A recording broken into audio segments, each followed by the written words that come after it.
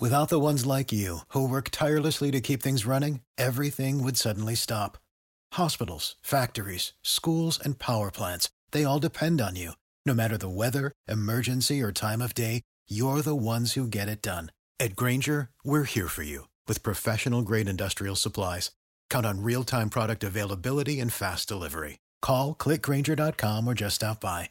Grainger, for the ones who get it done. Hello, everyone. This is Scott Reichel, and this is the Betting Bay Area podcast and Believe Podcast Network, the Bay Area's #1 sports podcast network, the only place to show up for a team in the Bay Area and more. We believe in our teams. Do you believe? If you enjoyed the show, please subscribe and rate the show on iTunes. We're also available in your favorite directory: Spotify, Google Play, Stitcher, Luminary, and TuneIn. You can find us at Believe.com and at Believe Podcast on Twitter, and you can find me personally at Reichel Radio on Twitter. On this week's show, we're going to be diving into Week 8 of the NFL season while breaking down the San Francisco 49ers matchup against the Seattle Seahawks from a betting perspective. Before we do all that, we're going to have a quick word from our sponsors. The wait is finally over. Football is back. You might not be able to be at the game this year, but you can still have a lot of action at Bet Online. I know personally I'm going to be a bit upset that I can't visit any of the actual stadiums in itself for the next couple of months because of COVID, but I will be looking forward to watching games. There's nothing more exciting than watching games while you have money on, and hopefully you can make some money here at Bet Online based on the game spreads, team totals, player props, and even coaching props. Bet Online is everything, and they have a ton of options alongside an online casino, so action never stops. So once again, head to betonline.ag today and take advantage of all the great sign-up bonuses. Again, that's betonline.ag and sign up today. Bet Online, your online sportsbook experts. Welcome back, everyone, to the Betting Bay Area podcast, the Believe Podcast Network. Now, before the break, we were talking about what we were going to be doing for the show. So without further ado, we're going to dive right into the upcoming matchup this weekend between the 49ers and the Seahawks in what should be a very entertaining NFC West matchup. But we're going to recap what happened last week for both respective teams first.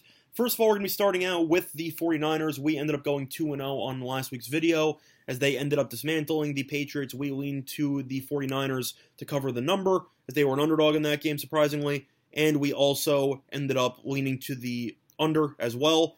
Game totaled 39 points. Patriots didn't score a touchdown. They did absolutely nothing all game long as that offense looks completely broken behind Cam Newton. And the 49ers were able to run the ball down New England's throats as they were able to run pretty much freely the entire game. Looking at the numbers, Garoppolo struggled from a passing perspective. 20 of 25, which sounds pretty good. 277 yards, no touchdowns, 0 picks. But running the ball, the 49ers had 297 rushing yards, 5.3 yards per carry, and 4 rushing touchdowns. They definitely showcased their dominance on the ground, and New England had no answers, and they'll be looking for a similar script against Seattle on Sunday. Now, breaking down the actual running backs, you had Jeff Wilson Jr., who was great. He had 17 carries for 112 rushing yards and 3 rushing touchdowns. However, he ended up getting injured on his final rushing touchdown, and he is currently on the IR, so he will not be playing in this game. Backup running back was JaMychal Hasty, who was very solid in limited action as he had 9 carries for 57 yards, which is equivalent to 6.3 yards per carry. Plus, Hasty also had 1 reception for 16 yards, so he did a little bit in the receiving game as well. You had Kyle Juszczyk, who scored a touchdown to fullback dive. McKinnon did absolutely nothing, which was very surprising, as he only had 3 carries for -1 yard. I will expect him to get more touches in this game because Wilson is no longer available. But McKinnon has had an interesting role with the 49ers so far this season. They seem to be rotating running backs in and out. But it seems like Kyle Shanahan really does like JaMychal Hasty. So I do think Hasty will be the starting running back going into this matchup before Tevin Coleman comes off IR most likely next week. But looking at the receiving core, Brandon Ayuk was definitely the bright spot here as he had 6 receptions for 115 yards. You had Deebo Samuel, who had 5 receptions for 65 yards. George Kittle, 5 receptions, 55 yards. Samuel did get injured. He's not going to be playing in this game and most likely not going to be playing the week following, the week after as well. So he will be out for a little while. So expect Ayuk to get a little bit of a boost in production, and that is something that's worth monitoring moving forward, especially after Kendrick Bourne had 0 receptions for 0 yards. I think he should be moved up in the depth chart, and he should be able to produce a little bit more against Seattle's shaky secondary in the future. Now, looking at San Francisco's defense, they were very solid as well. They had 2 sacks. They ended up having 4 interceptions forced. Great job by them, only giving up 6 points. They held New England to just 241 total yards of offense. It was just smothering, forced 4 turnovers, great stuff overall. and the 49ers should have a much harder time defensively against the likes of Russell Wilson, who is the front runner for the MVP through the first 7 weeks. Now, breaking down what happened with Seattle in their Week 7 matchup, definitely a very entertaining Sunday Night Football matchup that got flexed after they had to move the Buccaneers and Raiders because of some COVID concerns there. Seattle ended up losing their first game of the season in overtime to Arizona by the score of 37-34. Phenomenal game all around. Wilson had 3 interceptions, which was pretty shocking, but he also had 388 passing yards with 3 passing touchdowns. He also had 84 rushing yards, so he was great. Carlos Hyde led the way in the ground game as he had 15 carries, 468 rushing yards, and 1 rushing touchdown. But that was because starting running back Chris Carson ended up suffering an injury early on in that game, 5 carries for 34 yards. He's going to be out for this game, and he's considered week to week. So expect Carlos Hyde to get a boost there as the lead back for Seattle. Other than that, you had Tyler Lockett, who led the way in the receiving corps, as he had 15 receptions for 200 yards and 3 receiving touchdowns, so he was great. David Moore, 3 receptions for 54 yards. You had DK Metcalf, who was extremely quiet, but he was also on Patrick Peterson Island, as he had 2 receptions for 23 receiving yards. He had a huge touchdown in overtime, which would have definitely boosted his numbers, but it was called back on a holding penalty, so his numbers are very underwhelming to say the least. As for Seattle's defense, still one of the worst defenses in the league, gave up 37 points, had no sacks, gave up 360 passing yards to Kyler Murray, along with 3 passing touchdowns. Also gave up 103 receiving yards to DeAndre Hopkins in a receiving touchdown. Chase Edmonds in the backfield was very solid, 7 receptions for 87 receiving yards, as well as 58 rushing yards. Fitzgerald had 8 catches for 62 yards. So Seattle's defense has struggled a lot against the pass, and that definitely did not change over the course of Sunday night. Plus, in the ground game, Kyler Murray had 14 carries for 67 yards and 1 rushing touchdown. Chase Edmonds, 58 yards, I said before, and Kenyon Drake had 34 yards before getting injured. So Seattle was awful against the run as well, as they ended up allowing 4.8 yards per carry, as well as 1 rushing touchdown, which is very concerning. But the main issue with Seattle is the pass defense. They are currently allowing the most passing yards per game by any team in the league, and that is the huge Achilles heel for the Seahawks team. They have no pass rush at all, and they did address that over the last couple of days as they ended up trading with the Bengals to acquire Carlos Dunlap, veteran Carlos Dunlap, to potentially provide a bit of a spark to the defensive line. Is it going to help? Probably not. I don't expect him to play in this game because he still has to go through COVID protocol before rejoining the team. But I do think that he might play a little bit of a factor in the future, but definitely not in this game, which takes us to where the numbers are currently set up for both respective teams. You have Seattle as the favorite at home, which definitely makes sense because Seattle is still one of the best teams based on record in the NFC. Seattle is currently a 3-point favorite, and the over-under is currently at 54.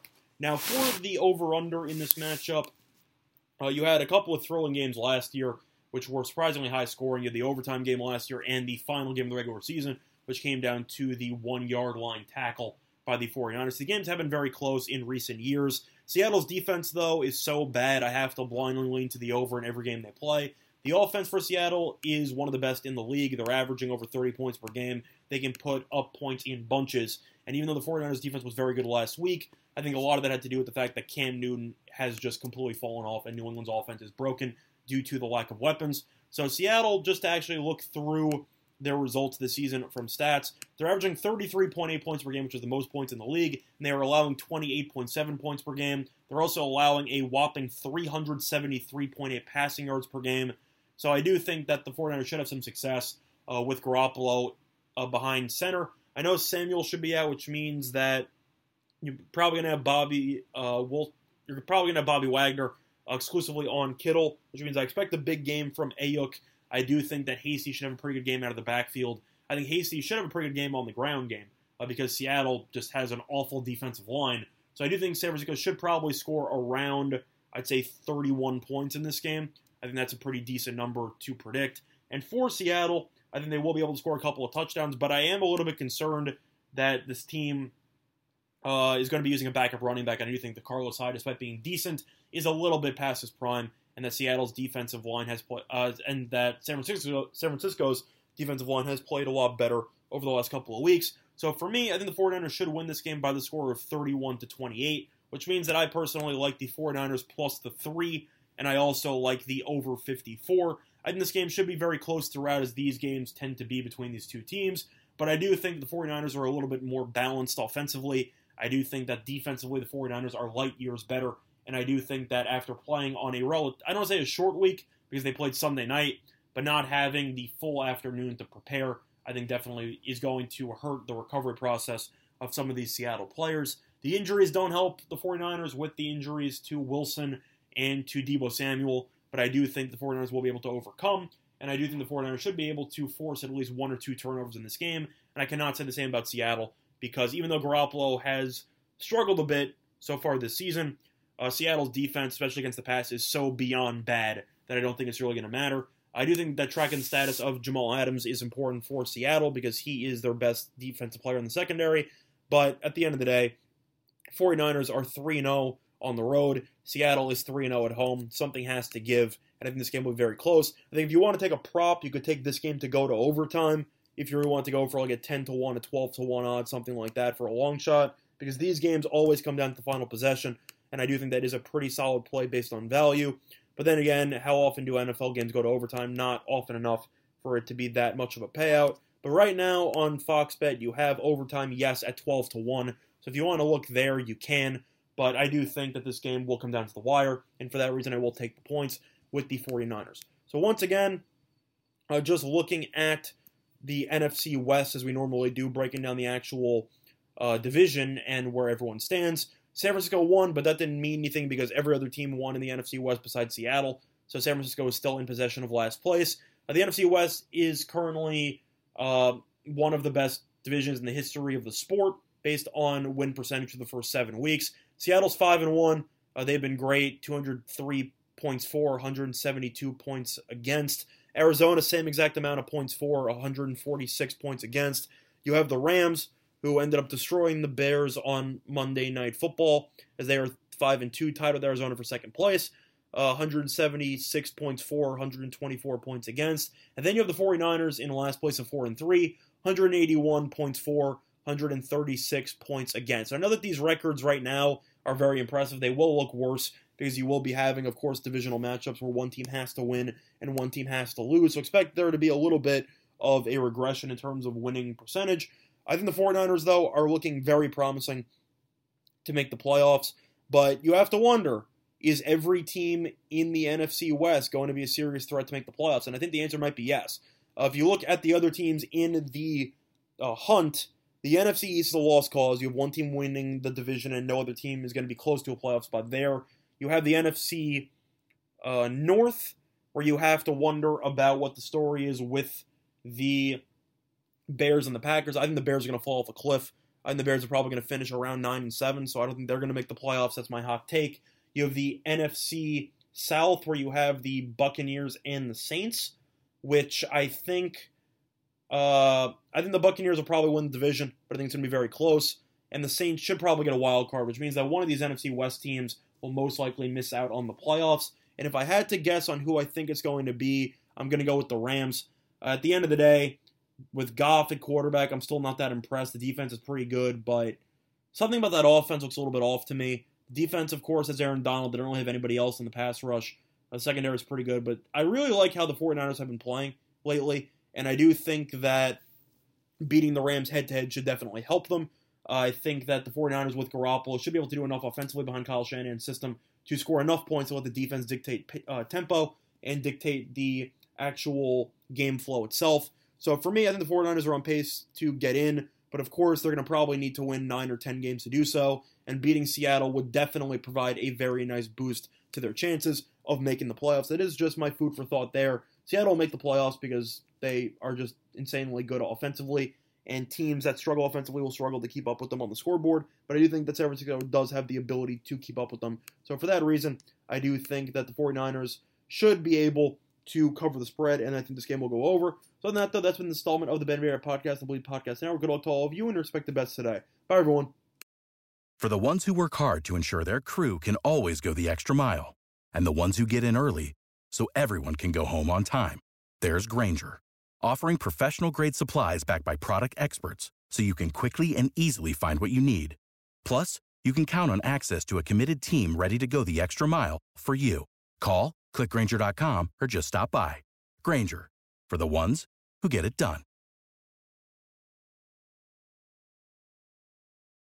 Save big money at Menards. Let the fresh air in and keep the bugs out with replacement screen for your doors and windows from AdForce. It's easy to install, durable against the elements, and comes in a variety of types to suit your needs. Repair your screens today with a roll of replacement screen on sale through May 5th. And check out more great deals happening now in our weekly flyer on Menards.com. Save